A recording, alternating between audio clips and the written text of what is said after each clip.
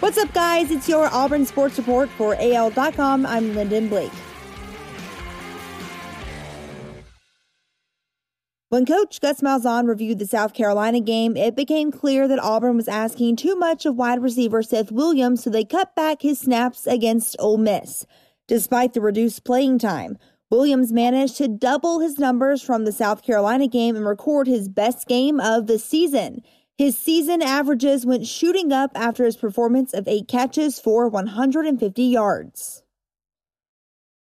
ESPN announced Tuesday that College Game Day will broadcast from the Masters tournament in Augusta, Georgia on Saturday, November 14th. The Masters was postponed from its April date due to the COVID-19 pandemic. The popular college football pregame show, which runs from 8 a.m. to 11 a.m. Central, will set up from the Par 3 course, the site of the Masters Par 3 contest. Coach Gus Malzahn weighs in on the SEC officiating comment after the controversial call during the Ole Miss game. We had a kickoff return called back. That was a tough one, Malzahn said, referring to the questionable holding penalty that erased a Tank Bigsby kickoff return touchdown to open the second half against Ole Miss. That's just the way it goes, and we won the game. The SEC's officiating, as well as the league's lack of transparency about them, has been a hot-button issue this season, particularly when it comes to Auburn games.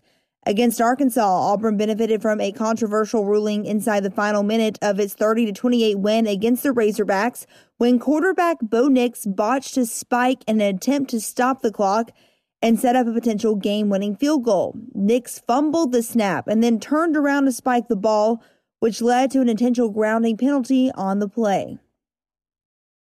Auburn football has now made it well over a month without a reported COVID-19 case. Coach Gus Malzahn shared Tuesday that the team had another round of negative results come in.